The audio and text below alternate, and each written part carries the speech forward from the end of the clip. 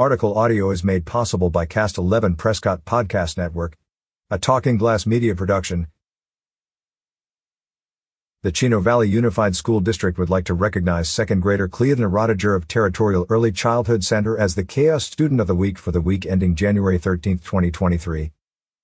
The staff of Territorial Early Childhood Center say that Cleithna, a second grader in Mrs. Pruitt's class, is a wonderful student and friend.